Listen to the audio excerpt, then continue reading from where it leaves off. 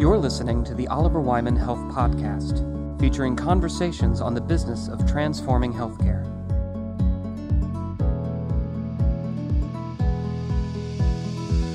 Welcome to the Oliver Wyman Health Podcast. I'm Sam Glick. I'm a partner in the Health and Life Sciences practice here at Oliver Wyman. In this episode, we're speaking with Dr. Jennifer Schneider, Chief Medical Officer at Livongo.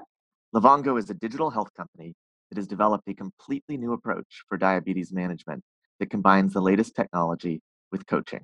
At Livongo, Dr. Schneider is responsible for strategic, clinical, and product vision, data science, clinical trials, and a team of certified diabetes educators. Prior to joining Livongo, Dr. Schneider was Chief Medical Officer at another healthcare innovator, Castlight.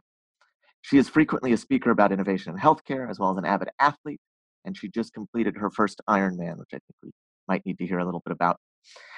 She's also lived with type 1 diabetes for over 30 years. Dr. Schneider, welcome to the podcast. Thank you so much, Sam. I'm delighted to get to chat with you. So let's dig in and talk a lot about consumer-centric healthcare here. I think, Livongo is clearly built around the consumer. There's been a lot of discussion about whether healthcare is a consumer market, whether it will become one, but sometimes there's not a lot of clarity about what that means. And so, you come at this question from both ends, both an executive in a place that is trying to make healthcare more consumer-centric, but also somebody who spent a lot of time interacting with the system as a type 1 diabetic. But what's your take on the current healthcare system we have?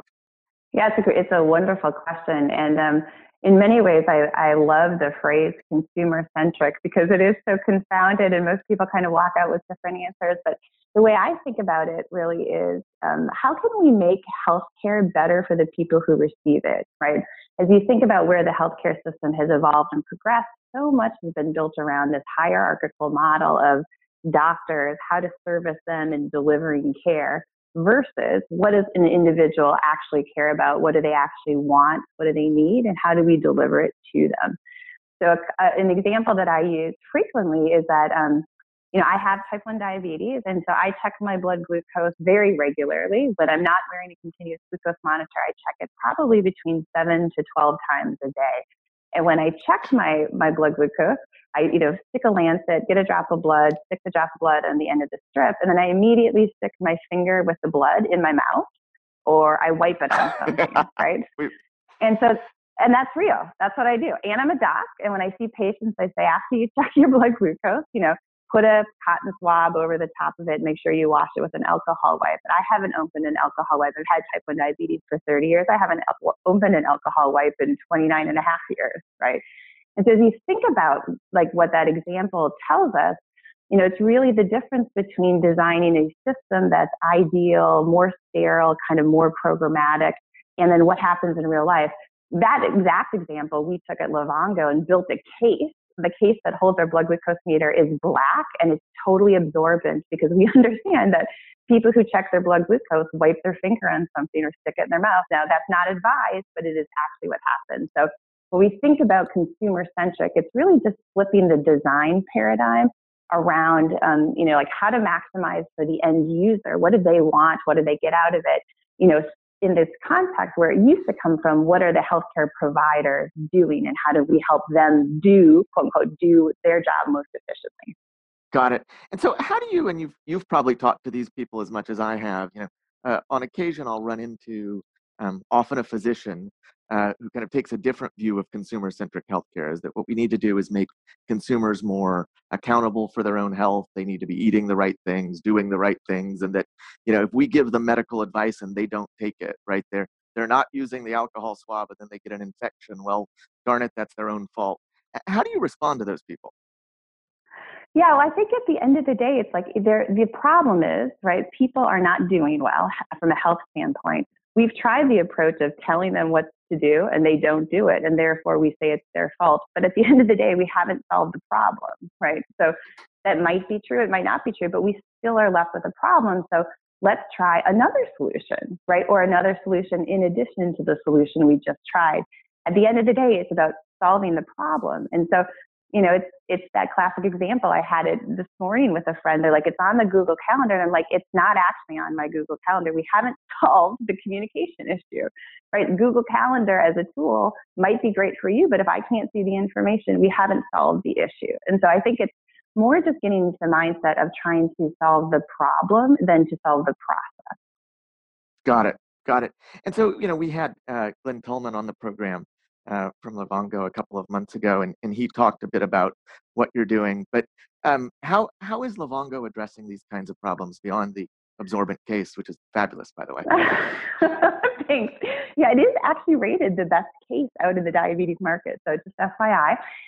So really, Livongo takes a fundamentally different approach to people with chronic conditions. So we understand that for those of us, and I am a member, a card-carrying member of someone who lives with a chronic condition, we spend the bulk of our time not in the healthcare system, right? I spend most of my days at my house with my family, with my friends. I eat every day. I exercise every day. I'm making decisions pretty much every day about my chronic condition. And so we're turning the paradigm. We're saying, let's empower those of us living outside the doctor's office.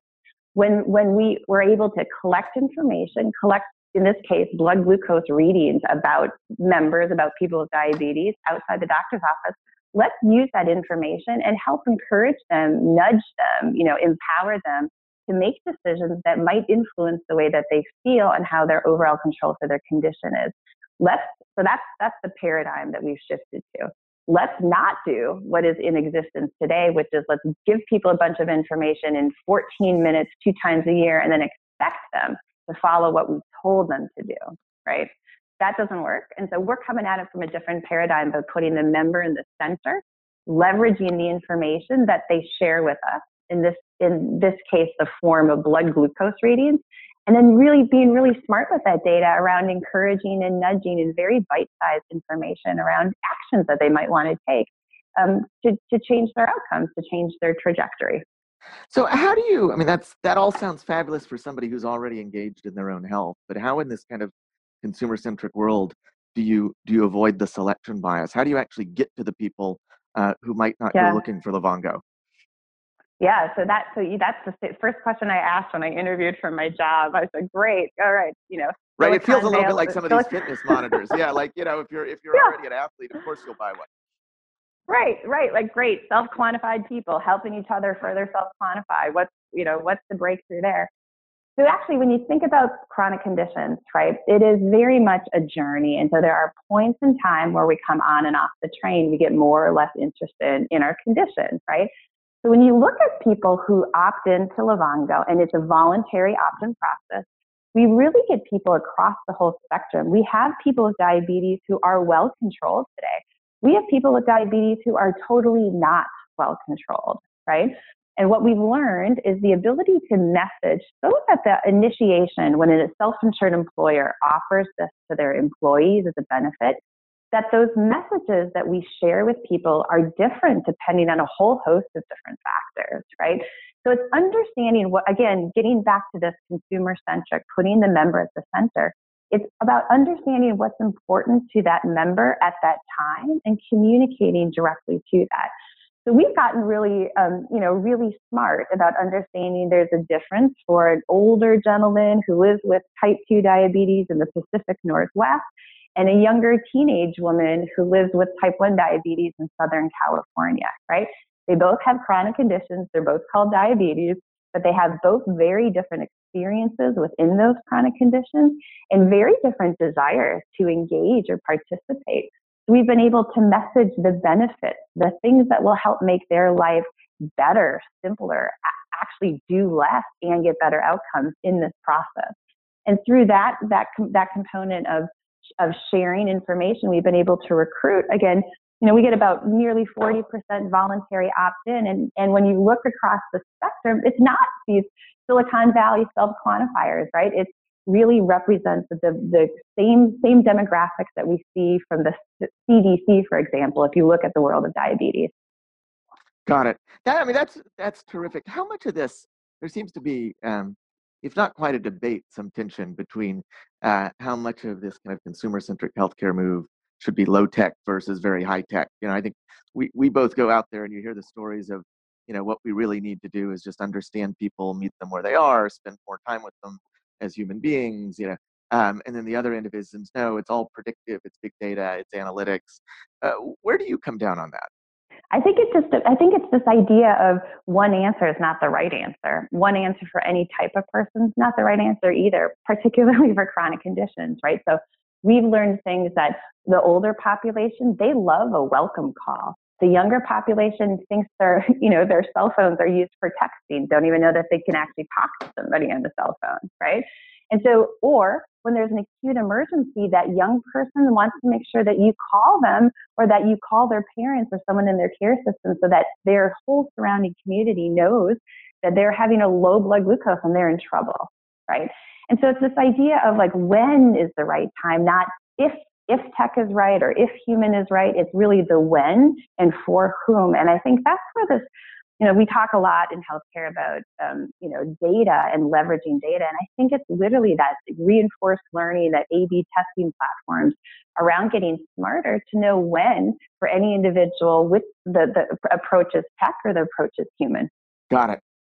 No, that makes a lot of good sense. And is this about more than just diabetes? What's next for Livongo? It is. Yeah, it is. And, diabetes is a great chronic condition to start with. It impacts a tremendous number of people. There's a lot of associated costs and waste and ability to improve clinical outcomes. But even for those of us with diabetes, we think about other risk factors, where we have higher rates of hypertension, we have higher rates of depression, higher rates of dyslipidemia. And the model is the same, right? The model is that those types of chronic conditions, we're making daily choices outside the doctor's office that impact that. We have ways to remotely monitor how someone's doing with their blood pressure outside the doctor's office. And we can start to encourage and nudge both in terms of medication and in lifestyle. So, we're really excited. Livongo is going very, very hard into additional chronic conditions, really starting is specifically in that cardiovascular circle, because one, that cardiovascular chronic conditions such as hypertension, dyslipidemia have a high preponderance of prevalence in the population of people with diabetes. But two, the market is needing solutions for those same chronic conditions. Those continue to be high cost, high prevalence, and poorly controlled. So there is a need, the same way there is for diabetes, to do this work in other chronic conditions. That's great. All the best in that. I hope we can really make a difference and see Livongo do that. So one other question as we think about innovation, I think people who hear you describe what you're doing at Livongo and what other innovators are doing can see the value. There's something kind of very intuitive about the value of helping people with diabetes live better lives. But sometimes we bump up against the incentives of the existing healthcare system when the return on investment may be multi-year, the return on investment may be hard to measure. We may be looking at something that's a cost measure that doesn't actually matter that much to consumers. Do we have the right ROI measures today, or are there better measures as healthcare becomes less about hospitals and doctors and more about solutions like Livongo? It's a great question. The way I think about return on investment and have in healthcare software, both at Livongo and at Castlight, was really three-pronged. One is, are you making people happier? And that may seem soft and squishy, but unless you're doing that, you're not going to continue to have people use the system, right? So you can save a ton of money, make people clinically worse, and make them angry and come out on the financial. So I really think about this as one key component to the whole story. The second is clinical improvement. Us at Livongo, we look at A1C and rates of low blood glucose. So are you clinically making them better?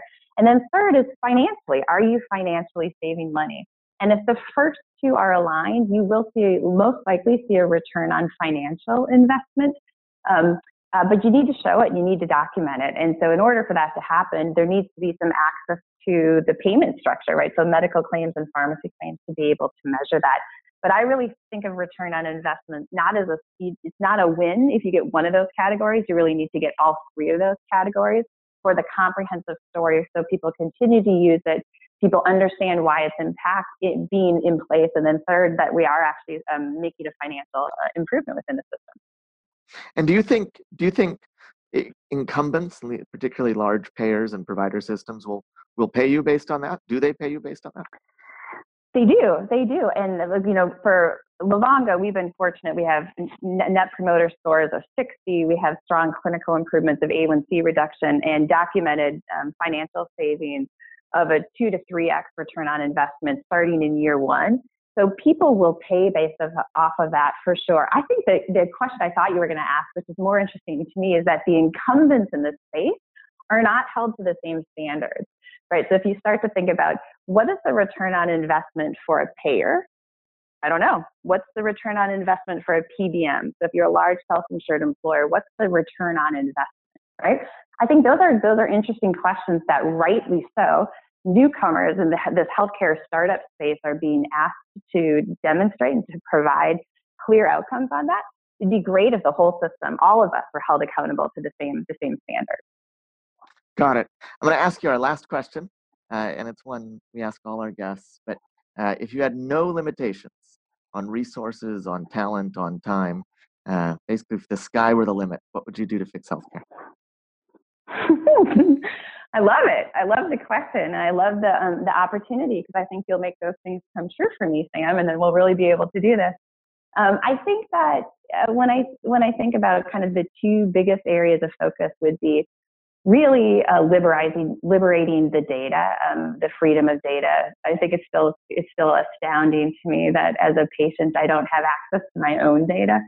Seems crazy. So that seems like a very big, easy win across the system. And then the other one is probably much more difficult, but it's just aligning incentives, right? It's the approach that we've taken at Livongo, which is like, we're here to make people's health better, right? And I think if you have that attitude, if the whole healthcare ecosystem had that as a fundamental principle, probably above and beyond profit margin, the healthcare system would move a lot faster and be more innovative and more creative. From your mouth to God's ears, I hope. Dr. Jennifer Schneider, thank you very much. Keep up the good work at Livongo, and glad to have you here. Thanks so much, Sam. It's a pleasure to get to chat with you. Likewise. You've been listening to the Oliver Wyman Health Podcast. Oliver Wyman Health is a virtual community of innovators convened by the health and life sciences practice of global management consulting firm Oliver Wyman. Find us online at health.oliverwyman.com and follow us on Twitter at OW Health Editor.